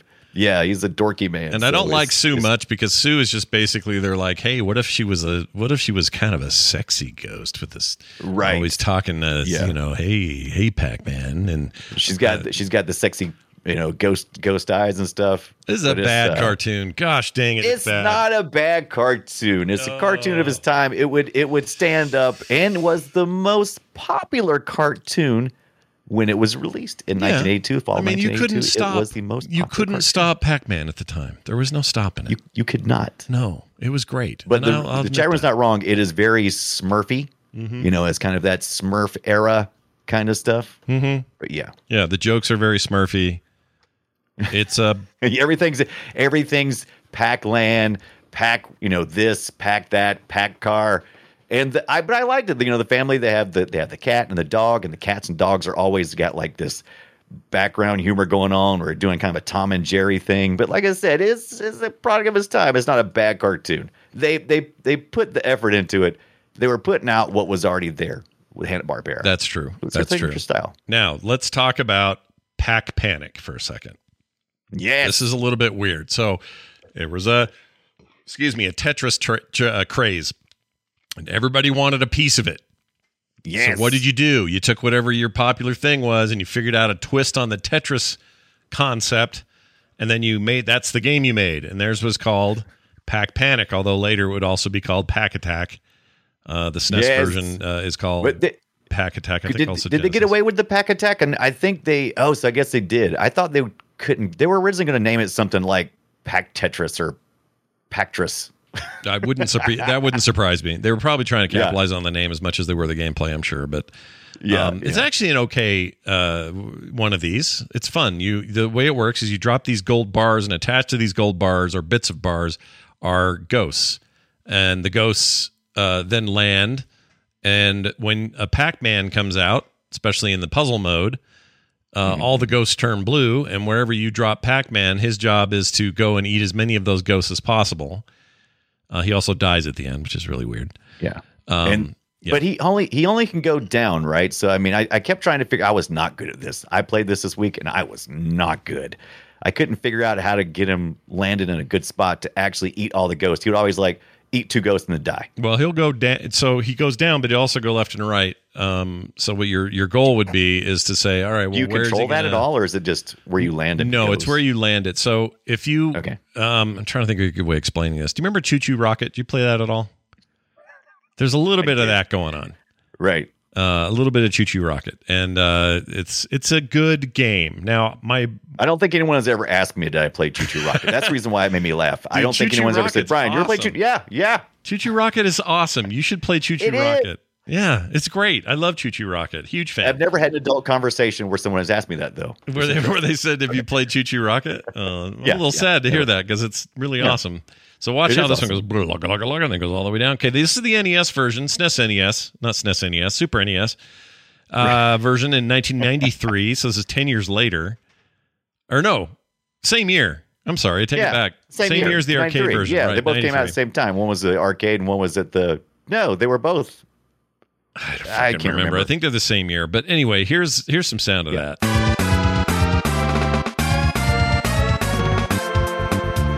All right, some nice lounge music at the beginning. Boy, this is so video game early 90s, isn't it? It is. I love they keep putting different art from the Pac-Man games. Some of the cartoons, some of this from some of the cabinet art. Yeah, you're not wrong. They like to mix it up, and at this point, there'd been enough time had passed. I mean, it's weird to think it was only 11 years since Pac-Man launched, and then just 11 years, right? That's weird. Games and its development it's so rapid in retrospect. It's so freaking fast. And the difference between 1985 and 1995 is like a billion years difference on everything. And the market itself is so volatile because, from 1980, when Pac-Man entered the scene and basically helped blow up the arcades, by the time 1983 was here, it was all imploding. Mm-hmm. And so, it's so fast. 3 years, man. It's fast and there's nothing wrong with it. Now, we're going to talk about my favorite weird offshoot. Now, I'm not going to, when I say my favorite weird offshoot, let's say everything up to 2005. In that era, what's my favorite of the weird Pac-Man that is not Miss Pac-Man? Because that's just a classic and amazing and will never be any better. It's this, and I'll play the GBA version, and then I'll play a little bit from the PSP arrangement. Okay? So this is Pac-Man Arrangement, which sounds like a deal he had to make with Miss Pac-Man. I don't want to get any further into it than that. But anyway, here it is. Sounds so good. This is GBA. Let me see. I'm going to find the right one here. So I can show the chat. It's taking forever. Okay. Anyway, now listen to the PSP version.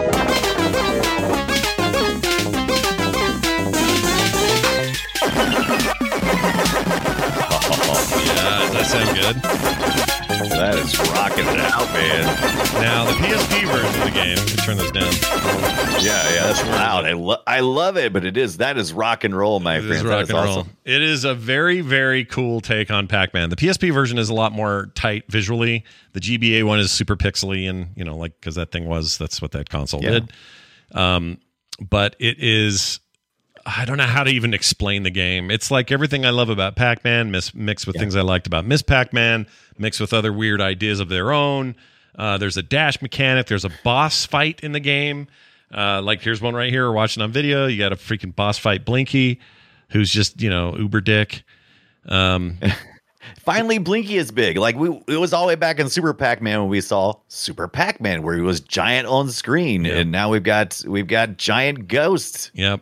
It was a really creative, cool game. I think Arrangement is not only often overlooked. I think a lot of people just plain don't know about it. But if you can get your hands on it, it's fantastic. So good. I I had played it, but I had forgotten about it, like you had said. And I think maybe just hit me at the wrong time. But yeah, going back, I absolutely agree. This is one of the best Pac-Man games I've ever played. It's colorful. It has all the things about Pac-Man that you loved. It is top-down, kind of isometric, like you said, and it's 3D, and it just looks good. It sounds good. And it does all these cool flashing effects with the dots on some of the stages. And there's so many. There's such a variety of stages. Yeah. Pac-Man Range was amazing. It started out in the arcade. It was part of something called what was it called?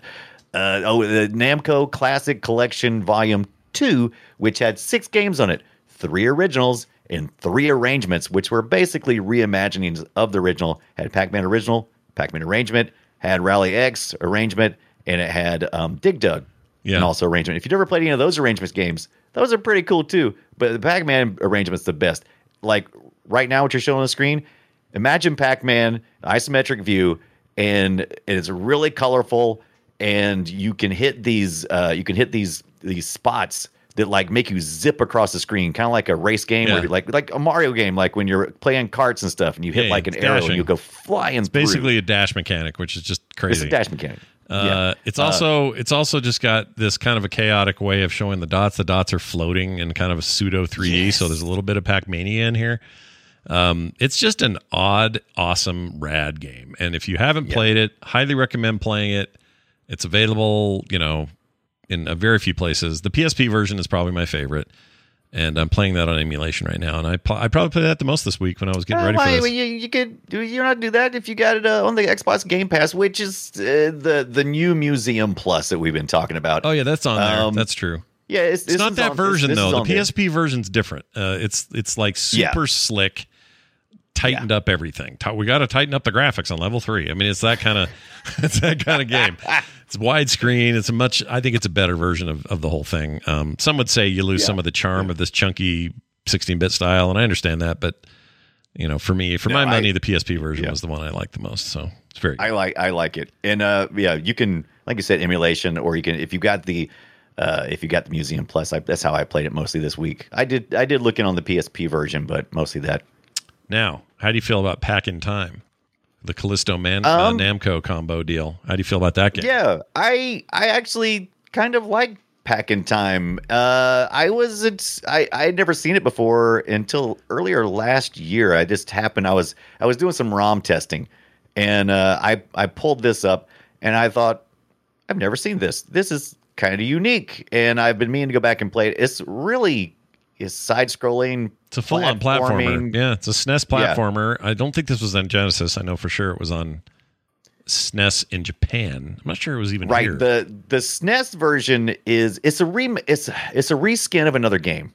What was the other game? I didn't know that. It was a reskin of another game, but this version, the SNES version, is a total engine rewrite, and it's a lot more colorful. And the SNES version is by far the superior, in my opinion, of any of the Pac-In Times. If you're looking for the emulation on that one, you should totally do that. I'm not sure which one they had. I think they had the SNES version on the Museum Plus. I think that's what they had. Yeah, that's the one I played the other day. It's weird.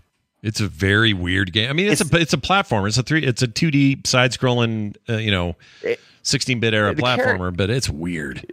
The character design, I actually like it. The character design reminds me very much of Kirby, and but you're not hoovering stuff up, but you have the ability to punch, you have the ability to swim and equip Pac-Man with different abilities, but once again, not Kirby style. You have to find the power ups and stuff. There's a real chaos to it too, and it's partly because they give you this ability to hook or what do you call that? The hook. You're right. That's what he's doing. He's hooking everything. What's the word? It's a different word than that. Hook. Video game. No, it's not hook. Damn it. It's hook. He's hooking things. Sky hook. What is it? Satan Slurpee in chat room nailed it. Is Fury of the Furries is a game that is basically a reskin of, but I almost wouldn't say it's that when you look at the SNES version. Grapple. That's it. Grapple. Grappling hook. That's what I meant. Grapple. Gosh dang it. That was killing me to not know that word. Oh, he was killing you. Yeah, I should have seen you. I was killing you. Right. All right, that game's weird, but here's the one you really want to get weirded out by. How about kind of a point-and-click adventure game? Or I could call it... This is the one that I hate the most. You're not a big fan, eh? I played this a little bit the other day, and you know what? I don't think it's that bad. It's just odd. So it's nothing like normal Pac-Man, and it's a console being forced to be point-and-click, which is weird because you got to use a D-pad to freaking move it around the way you would a mouse or something. But it's a point-and-click adventure game for Pac-Man, and it's fine. It's weird. It's a very it's fine. It's point and click. You got like a slingshot. You encounter. You're basically back in Pac-Land again. By the way, earlier I didn't mention this that I did love about Pac-Land. You didn't use a joystick at the arcade. Now, if you emulate it, you probably are going to use your D-pad. The arcade, you had buttons, and you had a left button and a right button and a jump button, and you could go faster and run faster if you hit the right or left button. And it was really unique that way. But this point and click thing, man, it's weird. You're right. Really it's weird. Like you have a cursor that you have to move around the screen using your controller. Yeah. And by the way, I should mention, you're not clicking. You're shooting a slingshot to hit things. Right. So if you want him to go somewhere, you got to like hit the doorknob on the door. Oh, okay, that opened the door, so now Pac-Man can walk through it. You don't actually control him. Yeah, he has shit all to do with you playing. He's just like. But the animations are kind of hilarious because if you have a series of unfortunate clicks, he will do some pretty hilarious things. Yeah, that is true. It's an interesting game. I didn't get very far, but I got far enough to know that they were trying to do something different, and I guess I appreciated that. I think so. So if I was to sit down and go, okay, here's 5 point and click games I want to play. Oh, there's a Pac-Man one here. That's cool.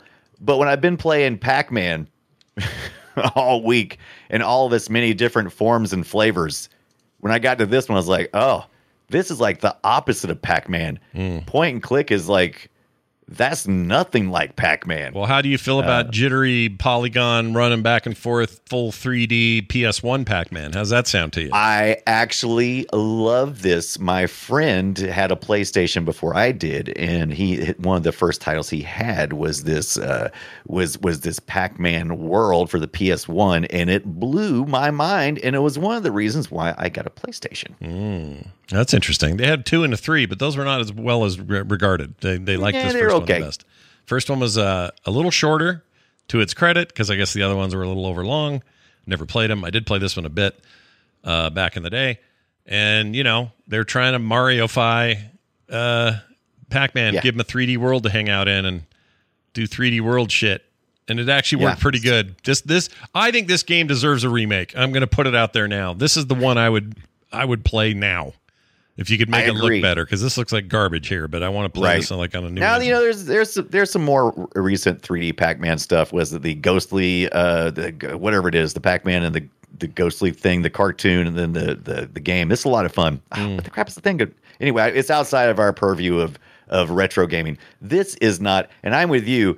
It's kind of even hit me even a little more weird because I'm like, oh wow, so Pac-Land kind of inspired, the Mario franchise, and now here we are in full circle, and now Pac-Man is doing basically what N64 Mario kind of did somewhat, but more in a side-scrolling fashion. Yeah, it's a little more side to side than Mario, but it's still, right. In a lot of ways, I don't know. I'm still kind of impressed that the engine was capable of doing this at all, because that console. Now I'm starting to think that this didn't come out before Mario 64, did it? No. No, this came. I'd be pretty close because the N64 it was almost a year after the PlayStation 1. This was 99, and I got Mario 64 in like 97, I think, or 96, whatever it was. Yeah. I thought this was 90. Yeah, was it 99? Yeah, you're right. It's 99. Yeah, definitely. Definitely 99. This would have been Matrix year. That's the year. For some reason I connect the Matrix and this game together, and I don't know why. That's good. It's because it's all happening at the same time, Scott. And we're all about to go PS2 at this stage. Like, this is a late release. Right. We're on the edge of PS2. Very much so. All right, final one I want to mention that's in the main line of Pac-Man games within the retro scope, and that would be Miss Pac-Man Maze Madness from 2000. Yes. Brian, what the hell's going on with this? And if they could get her now, why can't they get her then? What's the problem? Get her all the time. if you like Pac-Man World, this isn't that far. I mean, it's more of an isometric Miss Pac-Man. We finally get back to Miss Pac-Man.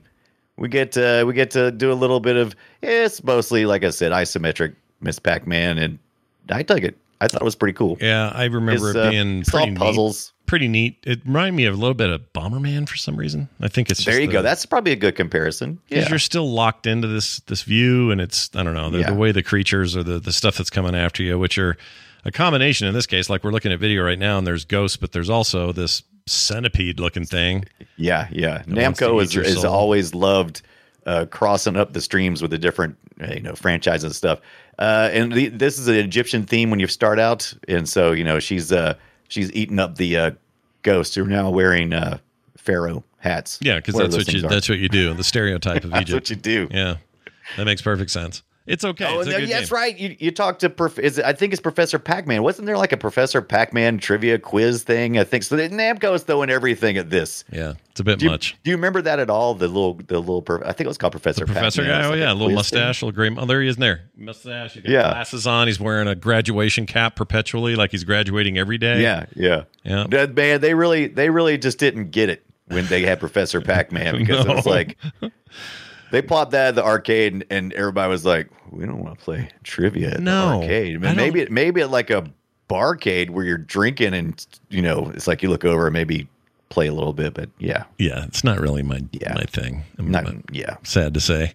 Whatever. Miss Pac-Man will take you in any form they'll bring you back in, which is rare. We'll take you in rare form. We need Miss Pac-Man World. That's how you reboot this thing. Yeah, do that. Yeah. Then you reboot the world thing. You get a proper Miss Pac-Man game. Oh, shit. That's a good idea. I like your heads at. Hey, do you have... Okay, so just to kind of finish a couple of things up here, do you have a favorite rip-off Pac-Man game? Or game that was ripped off from Pac-Man? Because there are tons of them. We've mentioned a couple on the show. Yeah. There's so many, man. I usually try to avoid them because why do you need to look any further than Pac-Man? Well, that's true. And that's what I would say too. But back then and even today, everybody wants to do a Me Too with everything. It's like, oh wait, you have a popular franchise, we're going to do one too.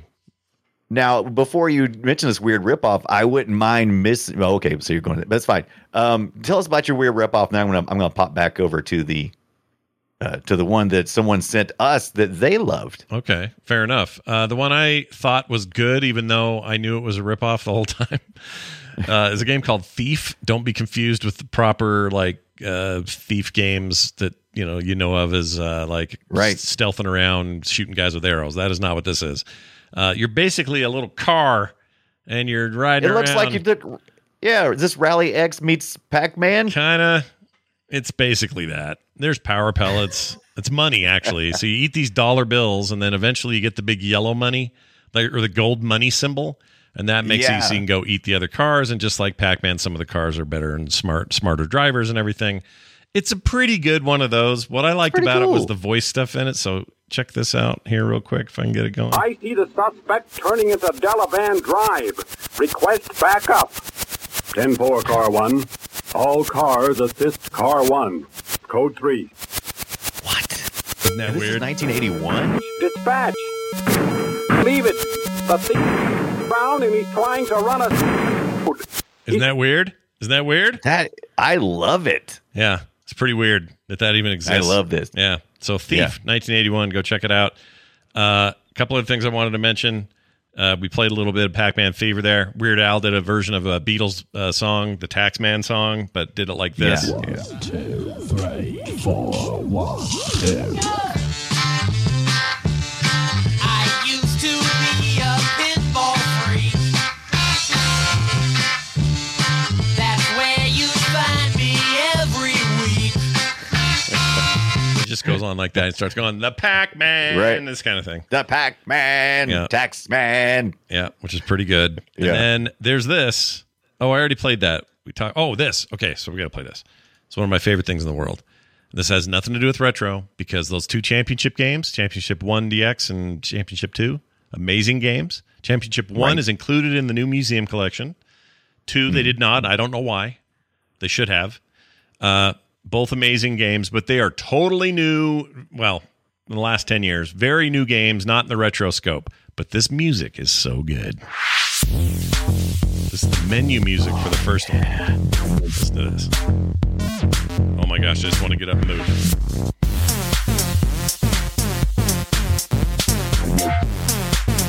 Oh, Brian, I could listen to that all day. That is so good. And I have before. That and there's a 10-hour version of that on YouTube if you want to go look that up. No, I actually fired this up on Spotify, and I listened to this a good bit today. Yeah, really the guy who did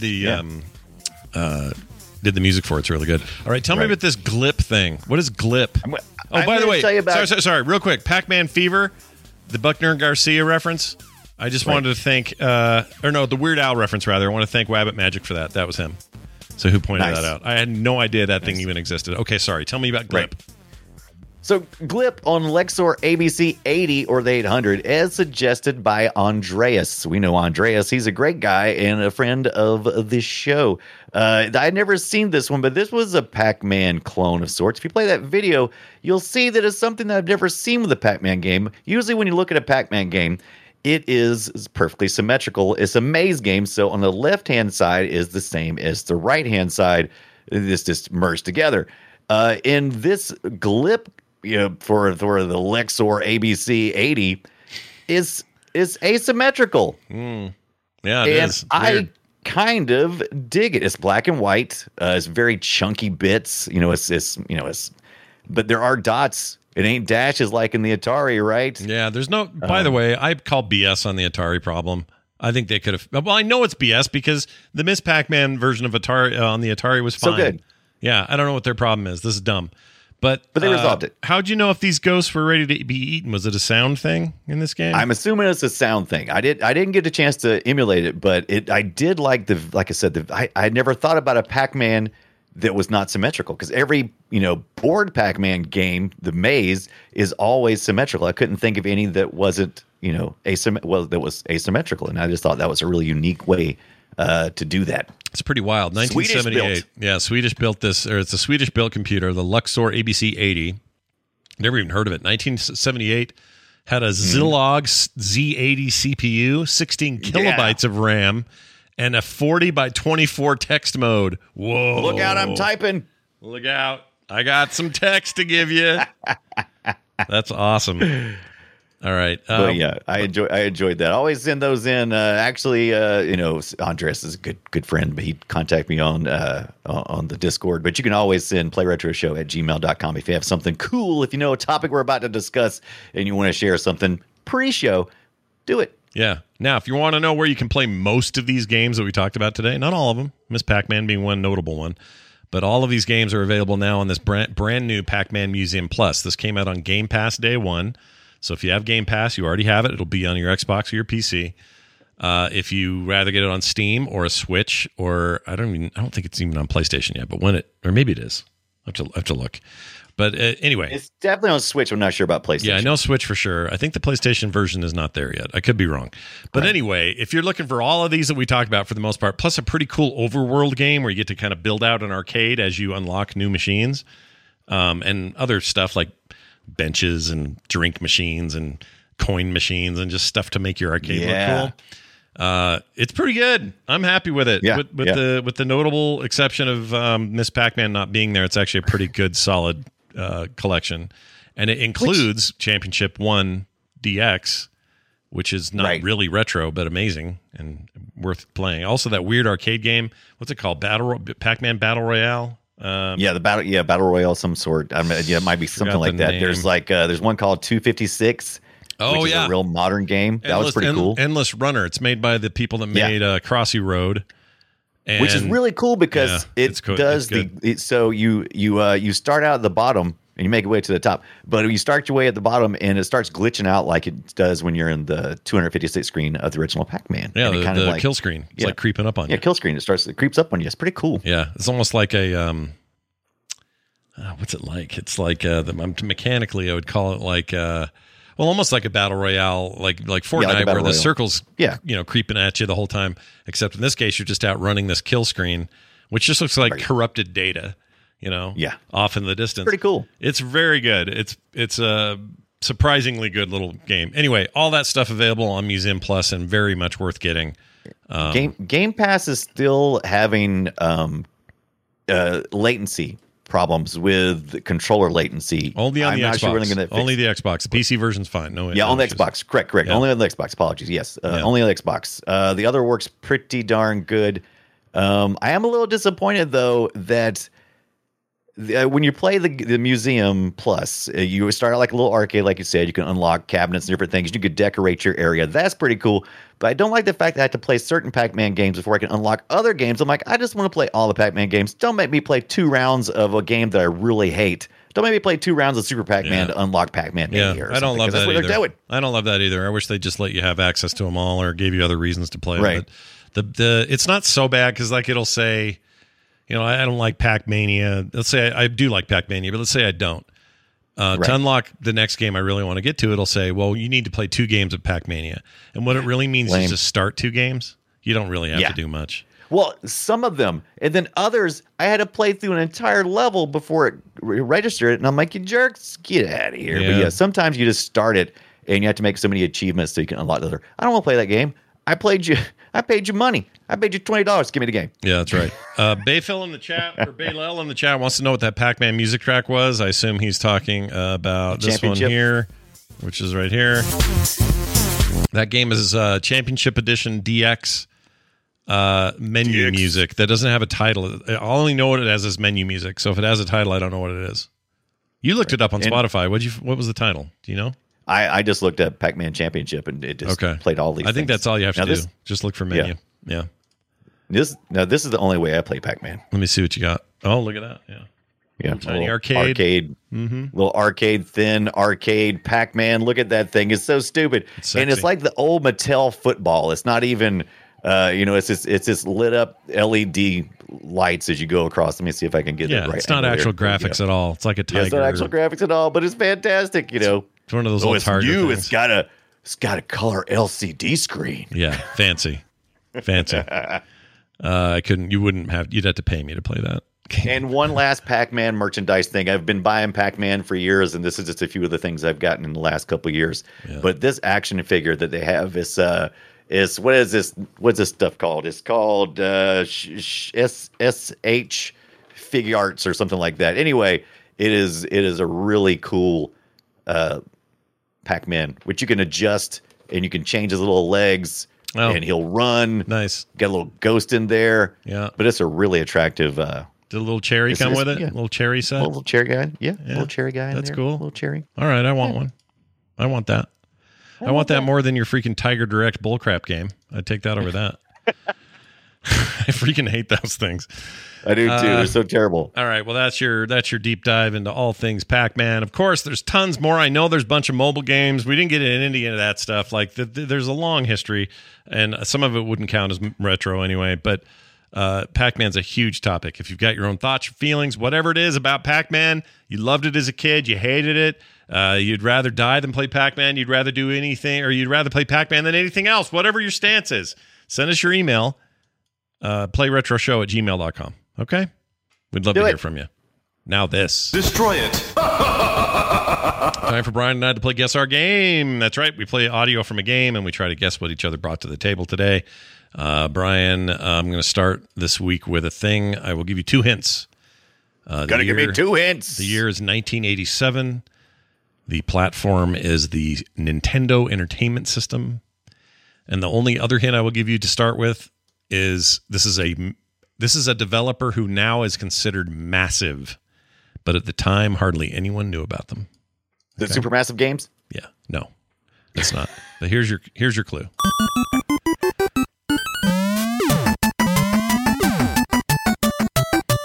Oh, wait a minute.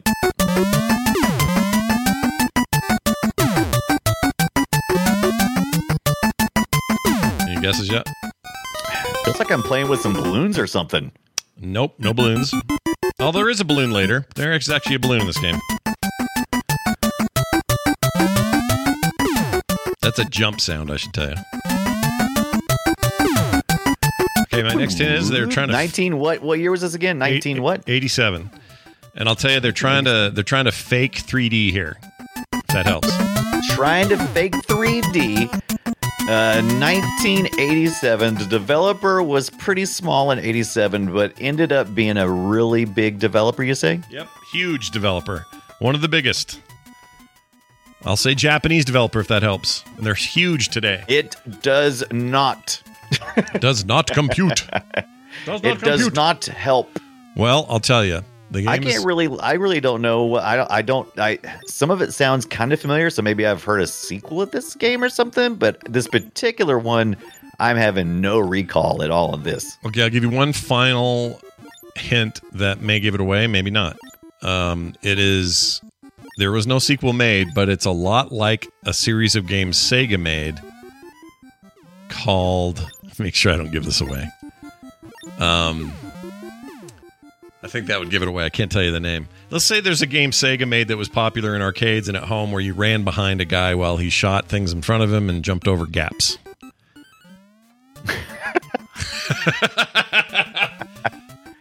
All right, I'll tell you. That's called Space Harrier. Do you know what this is? Okay. Oh, yeah. I never really played Space Harrier, but I am familiar with the series. So that would be related kind of to... Okay. If you saw this, you might go, oh, looks like Primordial Space Harrier in a lot of ways. Right. Yeah, I don't know. That's a really good one. I don't know. You got me stumped. I am stumped, Scott. I'm going to stop your stumpage and tell you the game is the 3D Battles of World Runner.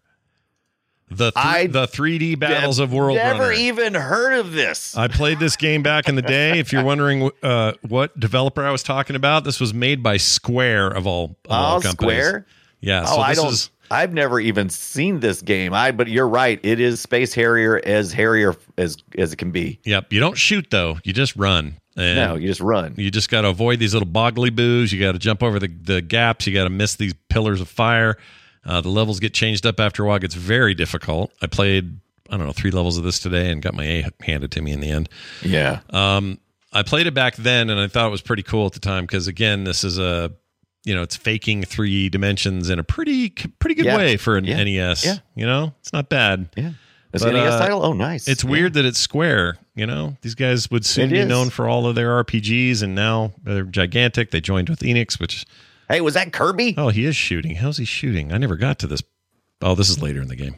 Oh, no, it's not fight. Kirby. But you're this little green dude, and you're doing your thing, and it's a good time. And yeah, he's like a little chessboard kind of checkerboard grid, running. If you ever played, like you said, Space Harrier, it's just like that. Pretty much it.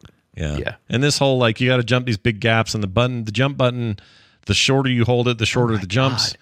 So you have to be like that looks scary. Those I wouldn't even almost I thought it was just gaps in the graphics. I thought it was glitching, but that's actually a hole, huh? Oh yeah, okay. You'll fall down that shit and die. You fall down that shit and die, man. Yeah, I wouldn't recommend it. What is okay? So I see Saturn in the background. I can understand that, and then there's these big poofy pink balls in the air. I don't know what those things are. These turd things up in the sky. I don't know what those are. Yeah. Either. No idea. That's weird. And these weird flower-looking plant. Yeah, what is that? I don't know. It's I feel like the Lorax is about to come out and or something. That's weird. Pretty weird. Anyway, there's that game. Now let's move on to Brian's. Let's see if I can guess his game. It is 1993. Excellent year. Here we go.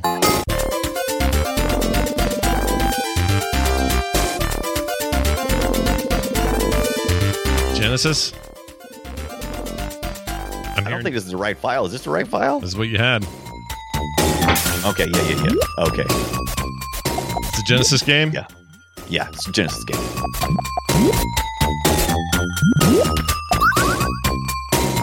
I must have went back to the menu screen before I was recording. I don't know what this is. I'm pretty sure you played this. Is this Toe Jam and Earl? Nope. I will tell you this. Yeah. It's on the Sega Genesis Mini. Does that mean anything to you? Well, Toe Jam and Earl's on there. Yeah. But as people guessing Comic Zone, that ain't it. You're getting closer with that Sonic Spinball. Who is? I didn't say Sonic Spinball. I know you didn't. Somebody in the chat room did. Oh, someone in the chat did. I'm not looking at chat. So let's see here.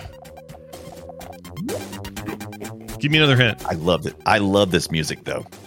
Give me another hint. Sega Genesis. I've given you so many already. What do you want from me, man? That's the same 3. You gave me 3 of the same hints. It's on the Genesis. 1993 Sega Genesis on the Sega Mini. It's the Sonic Spinball's not too far wrong. You're, kind of in the same area. Is it pinball of some kind? No. It's not Sonic Spinball then. It's not Sonic. Or is it Sonic? No. Is Sonic in it? I don't remember. He could have made a cameo later on. Never got that far. I have no idea what this is. Oh, stop. Wait. Okay, I know what it is. How about it was? I got it. It was ported to the Game Gear in 1993, and weirdly enough, to the Master System in 1994. Why are you making anything for the Master System in 1994? Well, that's a good question, but I think I know what this is. This is Dr. Robotnik's Mean Bean Machine. There you go. Is that it? Tetris-like. Oh, I used to love that game. I played this recently. That's why it was so familiar. Okay. When you said, the second time you said it was Sonic related, but he maybe makes a cameo, that made me go, wait, what? Oh! Wait a minute. Okay, that's it. Well, one of us won this week and one of us didn't. I'll let you at home guess who that was. Okay. Did you win? Yeah, did you win at home? The chat room did get it. No, they didn't. People in the chat room got it. Silver Wolf got it. They're smart. I mean, what are you going to do when you got smart people around? They're super smart. Quick email. playretroshow@gmail.com is this email address that we use all the time. Carl from Idaho wrote in with a story. Carl. Yeah. You want to hear what Carl had to say? This is great. Tell me what you got, Carl. What happened? He says, Scott's story about his wait until closing time at a game store to get a replacement for his burned out brand new PlayStation console reminded me of another launch day experience that sticks in my memory. And here's this story. Almost 9 years ago, while visiting family in Albuquerque, New Mexico for Thanksgiving, my children noticed an advertisement for GameStop's Black Friday sale. They called my attention to a deep discount on Game Boy Advance Zelda titles that they were excited to play. So on the day after Thanksgiving, I got up early and stood in line outside a local GameStop. The store manager unlocked the front door for a few minutes early, invited us to come in from the cold, and counted us off. Once I entered the store, I assume he means like head counted him, right? Yeah. Like counting 1, 2, 3. Yeah, not like I'm just counting you people. Yeah, I'm counting you off. When I entered the store, he pointed at me and said, quote, "You're number 4. Behind me was a middle-aged mother and her very anxious preteen son who were assigned number 5. A minute later, he called out to the UPS driver who just arrived behind the store and said, "How many Xbox 360s are in this morning's delivery?" The driver walked in from the back, looking at the delivery manifest, and replied, 4. As soon as I realized the situation and noticed the disappointed faces on the shoppers behind me, I spoke up, No, I'm not here for a 360. I'm here for the Game Boy Advance Zelda cartridge," unquote. Aww. Then everyone in the store observed the look on the faces of the mom and her son as their crestfallen frowns changed to hopeful relief as they realized they would be getting their Christmas gift after all. The lady looked me up and down and whispered, "Thanks." Nice. Carl I love this story. It's an amazing story. That's so nice. He says, P.S. As it turned out, the advertised Zelda game, not important, but it was for 4 swords, in case you were wondering, wasn't available. But after that moment, I didn't really mind. Ah, who says gamers are the problem? Not me. Not me. Gamers are great. If you have a story like Carl's or anything remotely interested in things you want us to say or hear, I want the opposite of Carl. I want to feel bad next week. Send me your most evil. I want to hear where anti-Carl Lark. Yeah, anti-Carl Rack. Yeah, he comes in and goes, "I'm number 4. Suck it. Suck number it, lady. 5. Yeah, suck it, number 5. I got my shit. You're screwed." If you have a story like that, send it in. playretroshow@gmail.com. We'd love to hear from you. And soon. All right, our next discussion, Brian, is going to be the Retro Mini episode. Oh, man. Yeah, I put 2 options in there, but you're going to go with the Retro Mini episode. That's fine by me. I love it. Sega just announced their new Mega Drive Mini 2. No word yet when it'll be coming to North America, but hey, I don't mind importing something. I'm buying that in a heartbeat. Yep. I will have that Mega 2.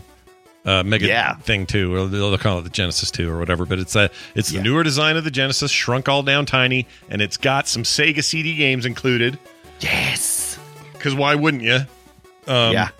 I'm all about that. Do you have the NES Mini? You have the NES Mini, right? I have the NES, I have the SNES Mini, and I have the Genesis Mini. I have all those. And you got the C64. Oh, and the C64 Mini, because Brian sent me a C64 Mini as well. That's right. Yeah. I want to get the Amiga, and I really hate that I missed out on the TurboGrafx 16. Yeah, that would have been cool. Mini, but we have enough that I think we can talk firsthand about also, how to play games. Right, and how much legs do we think this sort of thing has? Do they keep making these in the future where suddenly we have GameCube Minis with a bunch of GameCube games on them? Do we end up with a PS2 Mini at some point?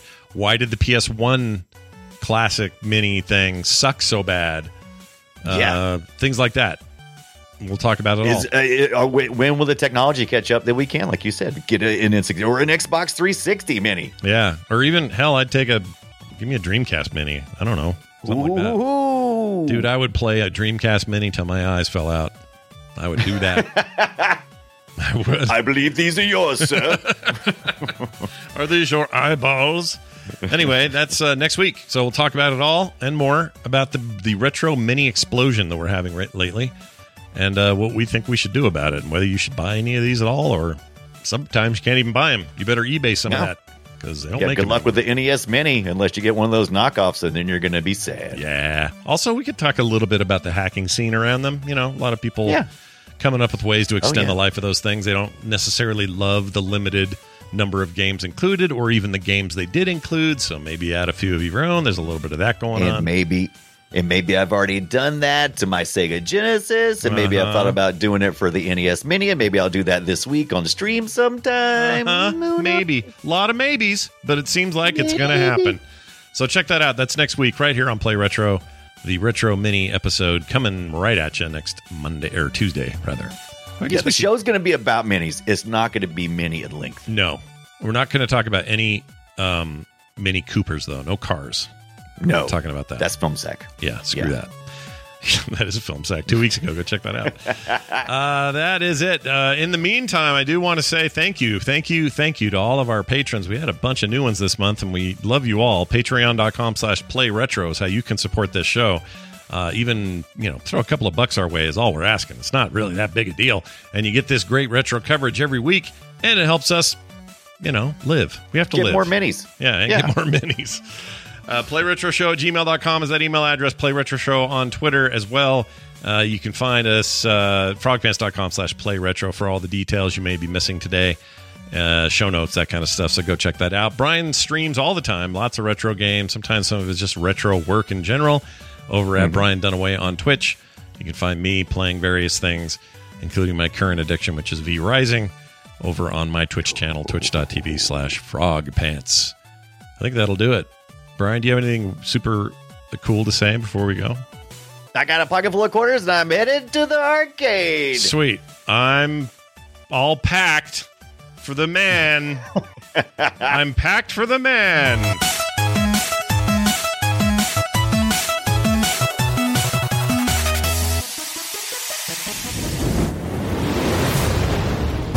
This show is part of the Frog Pants Network. Yes. Get more at frogpants.com.